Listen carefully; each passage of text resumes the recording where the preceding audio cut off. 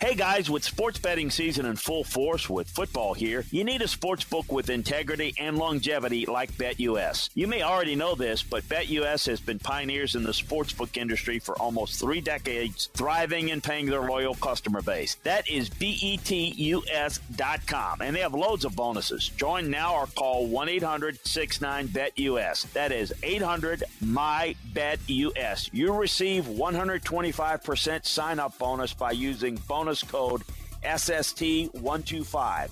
That's SST125. They have re-up and referral bonuses. Also, BetUS is known among America's favorite sportsbook for lots of reasons. Bet on team and player props, loads of NFL futures, UFC matches, PGA golf, live betting on most sports. The online casino has hundreds of games. The racebooks has all the horse tracks. They have every bet type imaginable. Follow my lead and get your phone, online, and sports betting partner with integrity and longevity like I did. BetUS. You bet. You win. You get paid.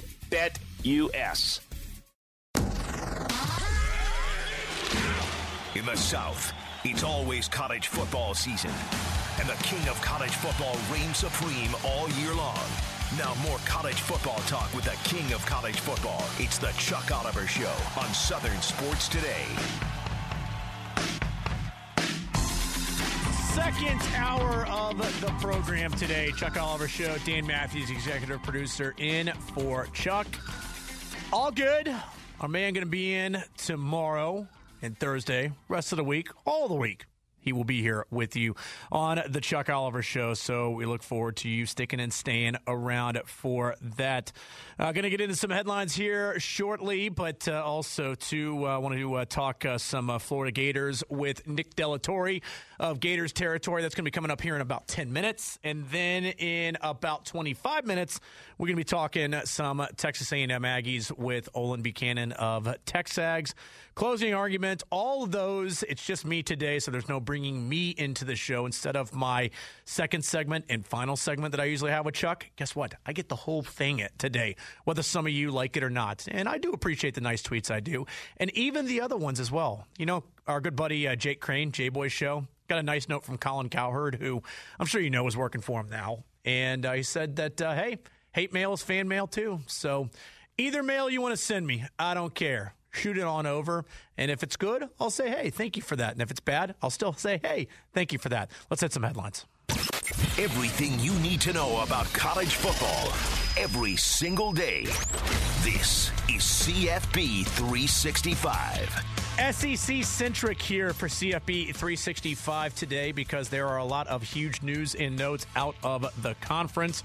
First headline, Jimbo Fisher discusses talk of LSU job and plans on, quote, fulfilling this contract at Texas A&M. Of course, Jimbo recently signing a contract extension, 10 years, $90 million, the whole shebang there for the Texas A&M coach. And I like the other parts of it as well yesterday that he talked about of, you know, he said the things that usually he said in situations like this when he's been asked questions, even when he decided the first time around to stay at Florida State, where he said, I am pleased with everything I have here. I am not looking to leave. In this case, at A&M, he said, got a great chancellor, got a great athletic director, got just other great leadership there on campus at Texas A&M in College Station, got great facilities, resources, all the different types of things. The one that I love the most that he said yesterday during his press conference was talking about the hunting and fishing. He's got ranches, all those different types of things. I said, ooh, that's a guy that knows what target audience he's talking to, because I would say for those of you who are not as familiar with the university dynamics in the state of Texas, that let's just take it for the Alabama and Auburn example. A&M is much more of the mold of Auburn, and Auburn by Alabama fans who are much more the mold of University of Texas fans. They look at Auburn, you know, they call them barners and all those different types of things. Well, A&M, kind of the same thing. You know, it's farmers fight.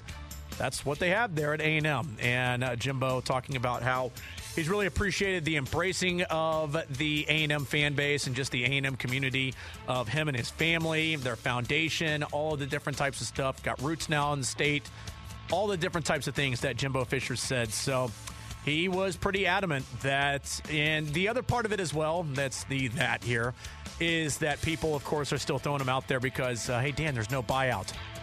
Jimbo Fisher would be leaving $90 million on the table to maybe go make, I don't know, 100, 110, whatever LSU would be willing to pay him. But I still also think, though, too, that it's do I want to necessarily restart this? Which I will say this. If he did, I think taking over a program like LSU as currently constructed, when you don't factor in yet the decommitments and also the transfers that will happen, they are much further ahead than what A&M was when Jimbo Fisher took over it at the end of 2017 and for the 2018 season. So he's got that going for him. I still think, though, that he's got a pretty good thing going at A&M. I think it would take a lot to be able to get him out of that situation there. Next headline, talked about this in the second segment of the show. SEC fines Tennessee Volunteers $250,000 for fan behavior at the end of the loss in the Ole Miss game, 31-26. The final, and that one, an embarrassing scene. Like I said, I set the scene earlier. I'll set it again. 4th and 24, Hendon Hooker completing a pass. Receiver marked just short of the first down. Replay, everything looking like it showed that they got it right. SEC fans did not see it that way. At least, I'm not going to say SEC fans. Tennessee fans, a few idiots in the crowd, decided, don't like that call. Here comes my water bottle. Here comes a bottle of mustard. Hey, Lane Kiffin, take a golf ball. All those different types of things were thrown onto the field. The SEC also setting forth requirements that Tennessee must adhere under the sportsmanship, game management, and alcohol availability policies that have been set forth by the conference. The conference is making sure that everybody knows they're not suspending alcohol sales at Neyland Stadium. But, hey, guess what? That could change if we see debris coming back on the field again. So, moral of the story, boo, do all these different types of things. Don't throw water bottles, don't throw mustard bottles, and don't throw range golf balls at people anymore, all right? Let's have a little bit more classic games. I think there's ways to show your disapproval of things than to act like a child and start throwing things. That's what children do, okay? You have to go to bed and you start throwing your toy airplane and everything and throwing a hissy fit and throwing a crap fit for adults out there. So no more crap fits, okay? We don't need those thrown. We're grown-ups here. Let's at least act like we are. Sticking with the Ole Miss theme here, final headline. Ole Miss quarterback Matt Corral, questionable, not in very good shape for the LSU Tigers game, according to Lane Kiffin in what he said on Monday. And yeah, I mean, Corral took some absolute shots in that game.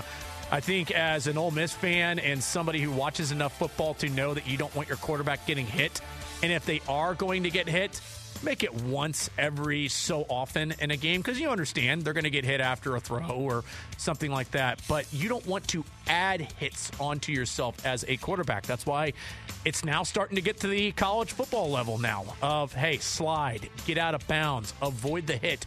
Do whatever you need to do to avoid a charging linebacker or a running downhill safety from absolutely decapitating you on the field. And he took some serious shots on Saturday. I think I hit the post there. I think I got out just in time. Regardless, it's plenty of time and a great segue for us to go from talking about Ole Miss and everybody else that we just talked about to going over here. And let's talk some Florida Gators with Nick Delatorre, Gators Territory. He's going to join us right here next on The Chuck Oliver Show. Dan Matthews in for Chuck.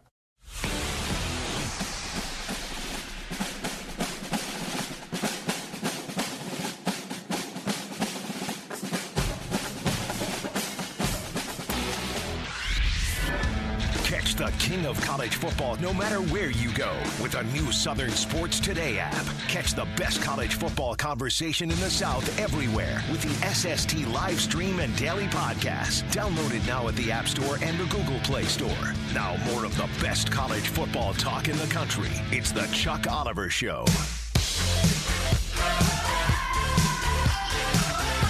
Chuck Oliver Show here on a Tuesday. I already talked earlier with Dave Bartoo.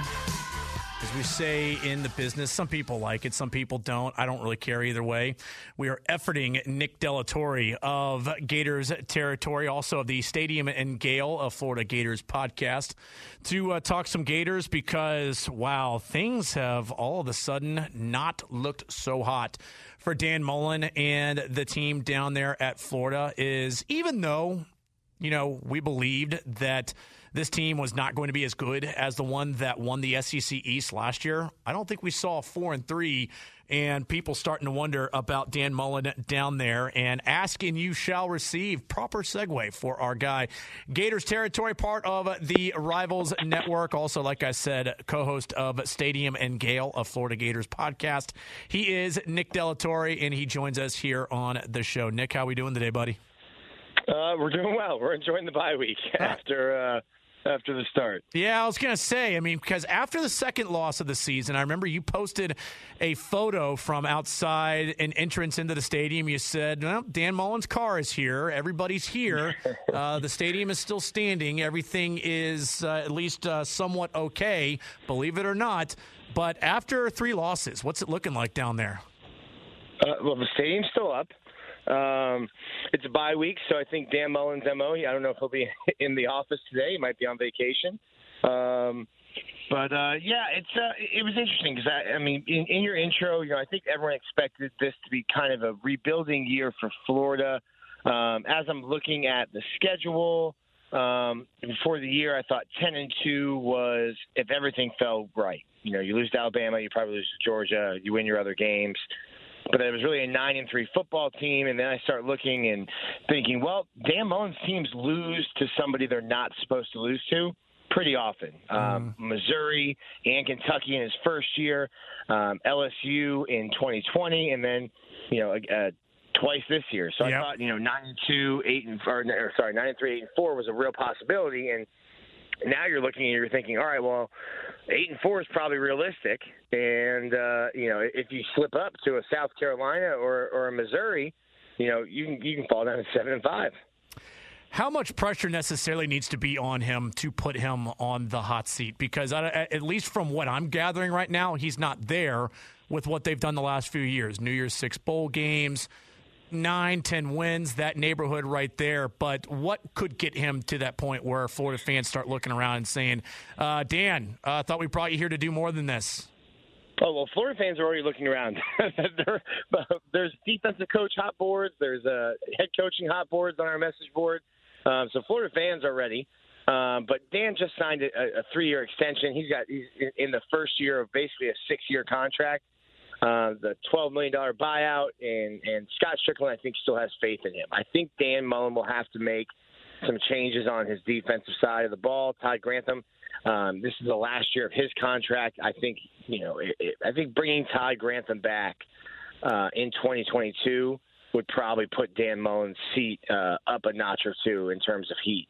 But right now, I don't really see, unless he has like a Jim McElwain-esque press conference where he, makes up death threats, I don't see a scenario where Dan Mullen's not the coach in 2022. Shark photos that may or may not be him either. It wasn't the Jimmy Johns guy either.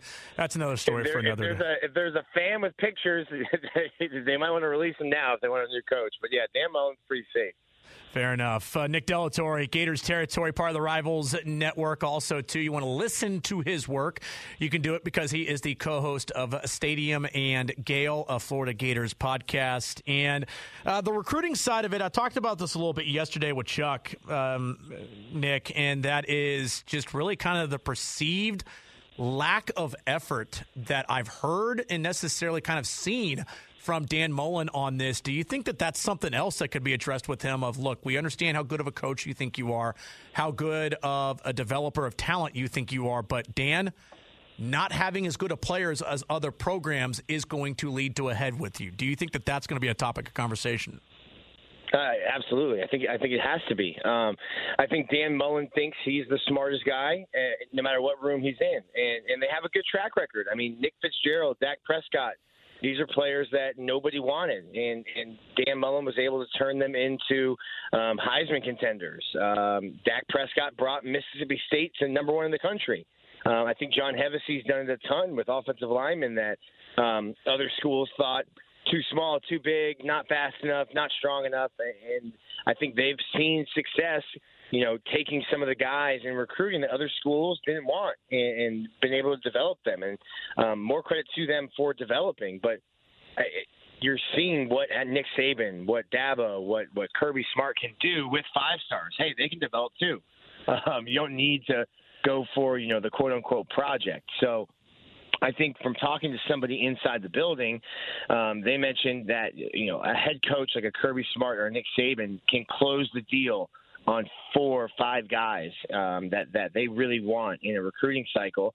And I don't know that Dan Mullen necessarily is putting in that kind of effort. And I think it goes back to the attitude of, well, we'll do our own rankings and assign our own stars in recruiting, and we trust ours more than theirs, and we trust our development. But when it comes down to it, at the University of Florida, you don't need to do that. At Mississippi State, it's harder to get guys to Starkville. You might have to go the JUCO route or transfer portal more than you should at the University of Florida or Georgia or in Alabama, Clemson. So I think that mentality, something I talked about 4 years ago when Dan Mullen and his staff got here through their first couple recruiting classes, I said, this is a Mississippi State mentality. You shouldn't have that at the University of Florida, and it hasn't changed. And going into most of the way through year 4, if it hasn't changed by now, I don't see it changing. So I probably not what Gator fans want to hear, but like Dan Mullen has shown you what he is, and we've seen it now.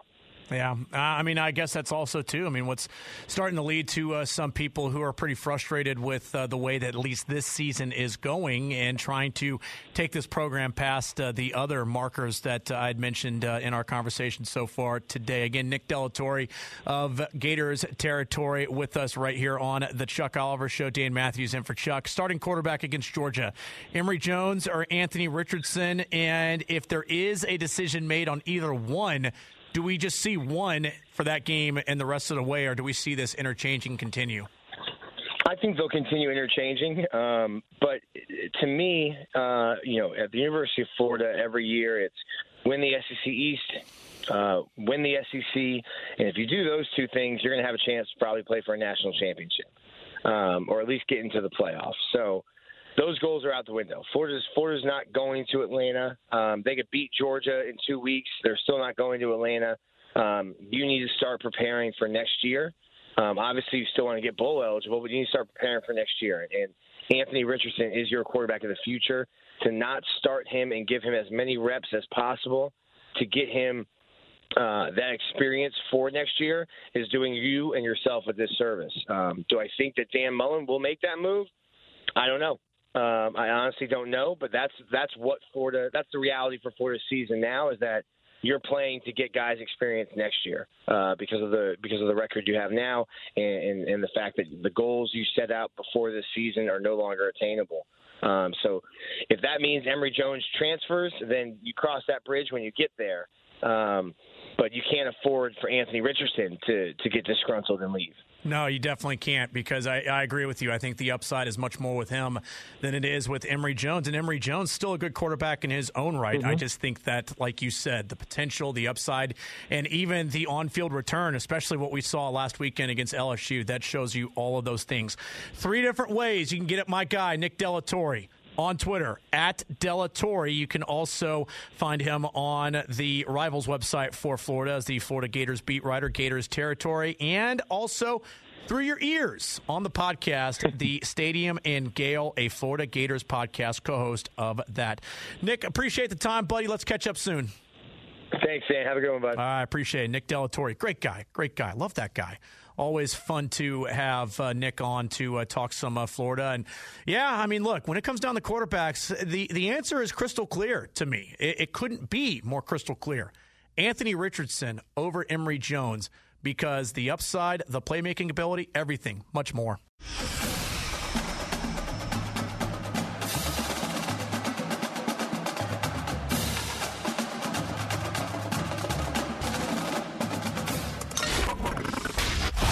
Now more college football talk with the king of college football. It's the Chuck Oliver Show on Southern Sports Today.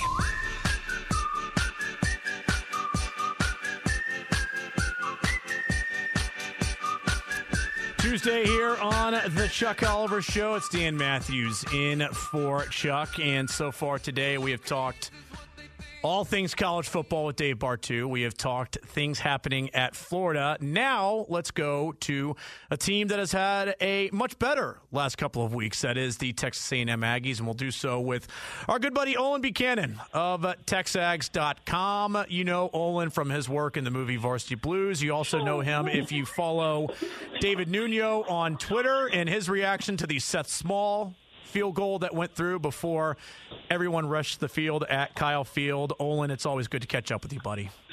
Well, thanks for having me on. Times have gotten a little bit better in the last 2 weeks for the Aggies, but you know they're that kind of team that you just don't want to. You don't want to take anything for granted. You know, you might bet on them, but I wouldn't bet a lot. No, I hear you. Let's actually get into the part of this A&M team that people feel have made the difference, and that's especially with Zach Calzada and the coaching of him the last few weeks. That's Jimbo Fisher. I think you know where I'm going with this. He answered the question, vehemently denying any interest yesterday. But is there still a feeling that even with the huge contract, there's no buyout, that this is kind of lip service, that the question needs to continue to be asked? Or do you think he did a good enough job yesterday of quelling that and saying, hey, I'm here for the long haul? No, I actually believe him, and I know that may be naive. In fact, I made a point in the press conference to ask him a second time, would you take a phone call from Scott Woodward? Because just by years in this business, I understand that coaches quite often will say just enough to leave the door cracked open, but quite frankly, I think Jimbo's the A&M administration has given him everything he wants, and I'm not even talking about the $9 million salary for 10 years guaranteed. I'm talking about salaries for his coaches, facility upgrades. There's going to be more coming, and on top of that, I think he just really likes it here. I think it fits his personality. He's a horse riding, hunting, fishing kind of guy, and they got plenty of that here. He has a ranch not too far from College Station. His wife likes it here. That's always important. And I think he's been really moved by the way the just the A&M general population has responded to his charity for the disease that his son has, Kids First. When A&M won when they beat Alabama 41-38, literally thousands of Aggies donated $41.38 to his charity that week, and they made some ridiculous amount. I want to say somewhere in the neighborhood of 50,000. Might have been less, might have been more, but just that the way the A&M people have responded to his cause has also endeared him to this area. So I just think he likes it, and I think he is planning to be here to fulfill for the duration of his contract. Yeah, no doubt. I mean, there's something to be said about comfort and feeling good where you're at, because in these jobs in the SEC, there's not a lot of that. So I guess don't bite off more than you can chew. In terms of the on-field, though, Olin, what's to be said about his development the last few weeks of Zach Calzada? I started off the show today by saying I think it's been remarkable. Zach has he's made giant strides since the Arkansas game. I don't think anybody could have played a better game against Alabama. He had the one interception, but that was more on a miscommunication between him and the receiver. He just started off, I think he was 13 or 14 at halftime. They got him the lead, and then when Alabama came back, like you knew they probably would, and took the lead, he was able to take them right down for a tying touchdown. And then when they got the ball back, even though he had been hurt in the medical tent, he limped out there and even ran for a first down and got him down for the game-winning field goal. So that was it was like a night and day performance from what we had seen. And then last week he wasn't as sharp, but the A&M team as a whole wasn't as sharp, and that's somewhat predictable to have a win like that and then go on the road. But he got the win at Missouri. He could lean more on his running game, and he threw some nice passes in that game, some clutch passes. But he also his numbers would have been really good, probably about 17 of 20 4, something like that, for about 200 yards, maybe 3 touchdowns, had he just been able to complete the little swing pass out into the flat. It looks like maybe he's throwing a little bit too hard, but they had I'd say 3 or 4 of those set up for him, and he just seemed to throw it too hard. So maybe that's the next thing, is just developing a little more touch on the short passes. But if they can, if he can play at a level somewhere between Missouri and Alabama, then they'll have a good chance to finish off the season, successfully. Find him on Twitter at Olin Buchanan, football writer, basketball writer. It's going to leave out that last part there, Olin, because you know what? That's just not true on your Twitter account of Texags.com. We love you around here. We love you around here, Olin. That's for sure. Let's move on, though, to guys who I think have kind of taken some pressure off him. And you don't have to look too far than the guys that line up behind him in Devin Achane and Isaiah Spiller. How much pressure are they taking off of Zach Calzada? Well, I think when you play A&M, that's the first thing you got to do is figure out what you're going to, how you're going to try to stop the running game. Isaiah Spiller, I think, is having his best year of his career, and that's despite playing behind a patchwork offensive line, a new patchwork offensive line. But he's really running hard. If he's not finding room to run, he's making contributions in the passing game.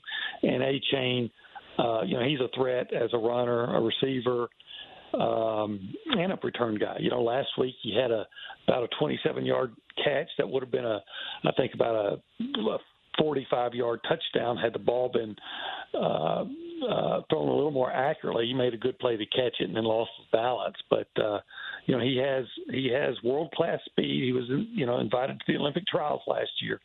And, Alabama fans saw that on the kickoff return for a touchdown. And, those guys, they typically run Spiller 2 series and then bring in Achane for a series and then Spiller back for a couple of series. So it's working for them. And as the offensive line improves, and it's starting to make some noticeable improvement, then, I think those guys will be even more productive and bigger threats for big plays.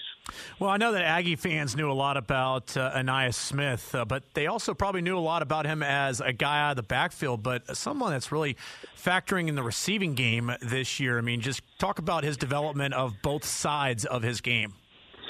Well, yeah, he's that guy that Fisher says can play any position other than the offensive line because he's only about 5, maybe 5'10", maybe 190 pounds. But they needed him a couple of years ago at running back. A bunch of guys just before the bowl game decided to leave and transfer, and they had no backup for Isaiah Spiller, so they put him in for.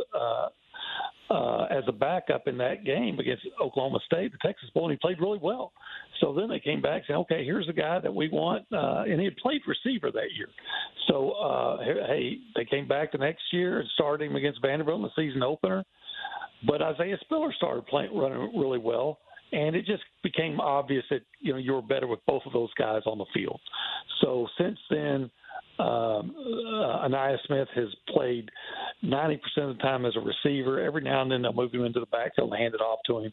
But and he's really, he's always been good. But right now, working with Calzada, they're starting to, I guess, get a rapport. He's caught 4 touchdown passes in the last 2 games, and he's their number 1 receiving threat now.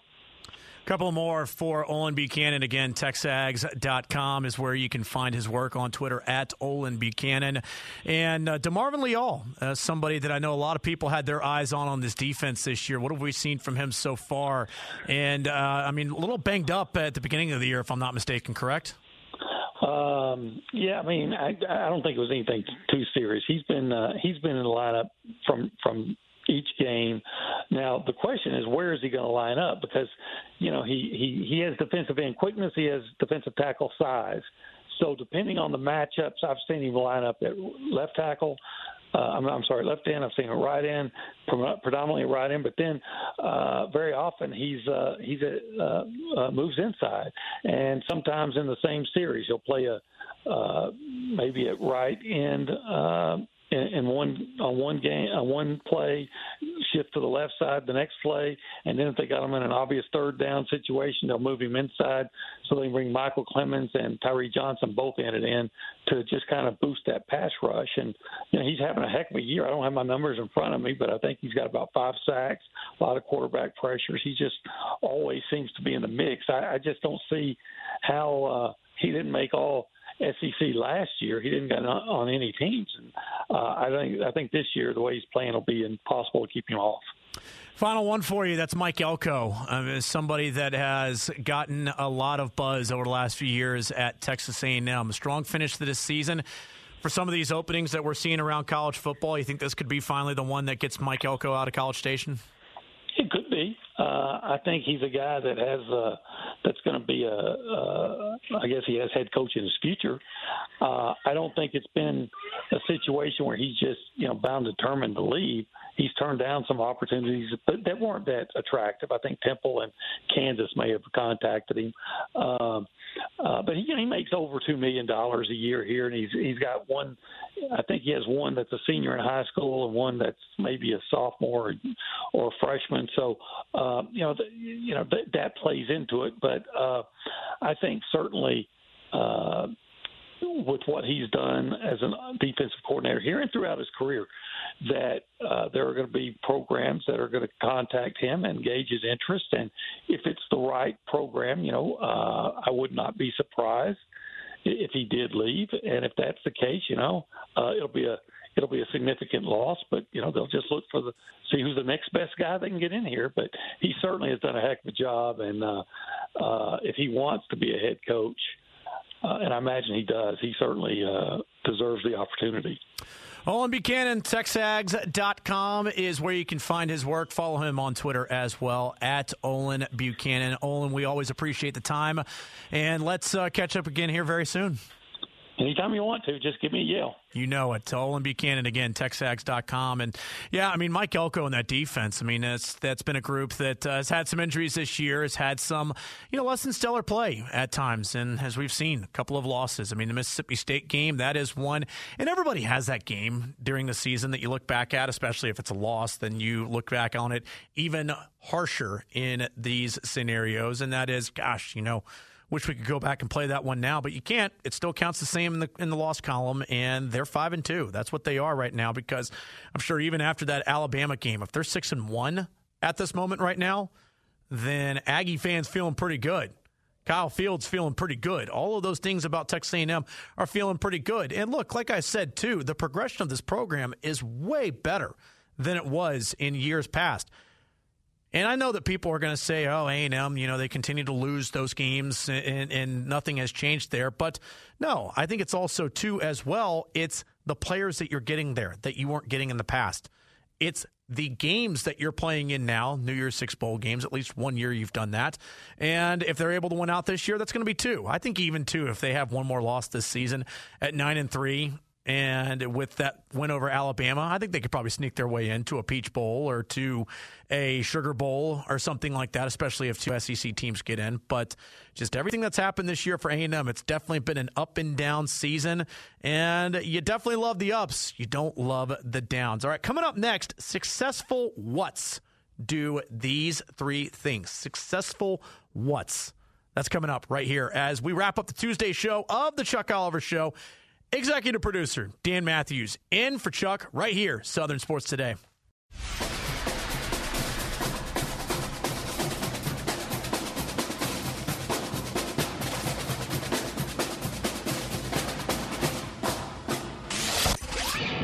Now back to Southern Sports Today and the Chuck Oliver Show. What are you feeling right now?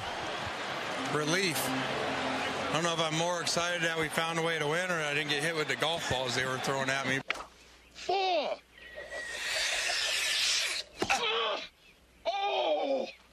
I should have yelled 2. Judge Smales. Lane Kiffin is not.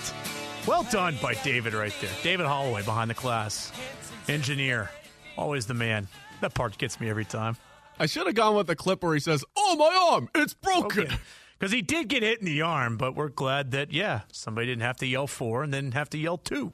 in that case for Lane Kiffin and everybody else. But no, we've covered that. We've covered A&M. We've covered Florida. We've covered all of college football. If we got a little Caddyshack in here, let's just call that a great thing. So let's continue a good thing, and let's close this out with a closing argument. The King's Closing Arguments, presented by the best closing attorneys in the business, Alexander Shannara and Associates. Yep, and successful whats have all three things. That's successful programs. And we've seen it all the way through, because I think in order to get into this conversation, you have to differentiate between the program and the team. Teams can have success. Teams can do okay. Teams can be able to be great on their own, but you really want to be this on the right hand, and that's the program. Because programs can have bad seasons. Programs can have a couple of bad seasons, but overall, once you get somebody that can run the thing the right way, then it becomes a strong program. Strong leadership. That's from everything. You heard Jimbo Fisher, if you listened to his long quote that he had yesterday about the LSU job, where he said, I've got a great chancellor, I've got a great president, I've got a great athletic director, I've got great all of this. And he's somebody, too, who seemingly has been able to lead the LSU program with pretty strong leadership. And I understand that people will ask about things that happen at Florida State, but for the most part, I don't think that you can ever look at Jimbo and say, oh, man, that guy runs a loose program. I mean, if nothing else, things are not necessarily that important as they should be in terms of the morals that you need to have in order to run the program the way that it needs to be run. And in this case that we've seen at Alabama, does anybody doubt the leadership at Alabama? With Nick Saban? Definitely not. With Greg Byrne? Same deal. Because we've seen other programs at Alabama start to rise and start to compete and start to have success. So I think that that's the mark of good leadership there. And I don't know much in terms of the academic administration there at Alabama, but we've seen enrollment go up. We've seen the economic impact of the area go up with everything that has just been a finely tuned machine there at Alabama. Georgia is the same deal. I could go on and on. Strong leadership matters. Strong program culture matters as well. Because like I said, we've seen teams in the past, and we've seen them either have success or we've seen them fail, and it eventually leads to the ousting of said leader, the head coach. In this case, though, you've got to have strong expectations for what said program is. And I'm not saying that LSU didn't have that. The one team, one heartbeat. Yeah, we get all that. All these different types of things. I think that a culture was set in place, but I also think that culture started to stray a little bit, and at least from some of the stories we've seen, the Brody Miller story in The Athletic, other things that you've heard if you're listening on ESPN 104.5 in Baton Rouge. I know that Matt Moscona on Monday laid some of those out for you in terms of what were some of the missteps that led Coach O to be in the situation he's in right now. And the final one here is the one that people seem to look at first in some cases, and that's facilities. You got to have the facilities, man. You got to realize that you're dealing with 17, 18, 19-year-old young guys that, yes, they want the facilities. They want to be able to go into a place that has PS5 and Xbox. Is it only PS5 or PS4? I don't know. Anyway, I haven't played video games in years since NCAA football went away. But the point is you need to have things that attract people to your program. Have those. How nice are your dorms? How nice is your academic support building? How nice is your dining hall? All these different types of things. Those things absolutely matter. And when you look at the best programs around the country, they have all three things. That's my closing argument with Chuck Yow. We got about a minute here left on the show. And I think if nothing else, what I want to talk about is just, how everything has ended for Ed Orgeron there at LSU. And the number one thing that always kind of cracks me up with all this is the immediate convenient response that people have. Well, he's 2 years removed from a national title. Okay, he's 2 years removed from a national title. But I also would have a different response to that, the opposite response. And that is, yeah, he's 2 years removed from a national title. It shouldn't look like this, 2 years removed from a national title. Now, I get it. There are other programs who have seen their program decline from having greatness in the past. And I was listening, by the way, speaking of 104.5 in Baton Rouge on the way in. I was listening earlier to T-Bob and Jacob Hester, and they were talking about, I guess, how it's mostly rival fan bases telling them that, oh, you guys are closer to Nebraska, you're closer to Florida State and all these other programs than you are to us. I get it. There is a gap between you and the program, but as LSU has shown you, and I've said it numerous times in the past, it's never about the talent. You can get talent to LSU. You can get talent on the field, and you can get talent to play and be successful on a moment's notice. Nobody saw 2019 coming, and anybody that said that they saw 15-0 and a national title coming, I think was probably selling themselves short. If anything, you looked at that season as, well, still don't know about the offense, and that quarterback, yeah, he's good, but, LSU doesn't necessarily do quarterback play that great. And the other players on the field, yeah, they're good, but they haven't necessarily shown that they're great just yet. 10-2, 15-0 is what they were. So there's a reason why programs in the SEC always look at LSU and say, man, you don't want to wake that sleeping giant up. And they haven't been a sleeping giant, because to those people who said that to T-Bob and Jacob, programs that you just mentioned haven't won national titles 3 times in the last 20 years. So I would say that the foundation is still pretty good there at LSU. The last couple of years have not been that great, but prisoner of the moment. Much? Yeah, I think that's you. I want to thank David behind the glass. I want to thank everybody that made this show happen today. Dave Bartu, Nick Delatorre, Olin Buchanan, you, the listener. Thank you so much right here at the Chuck Oliver Show.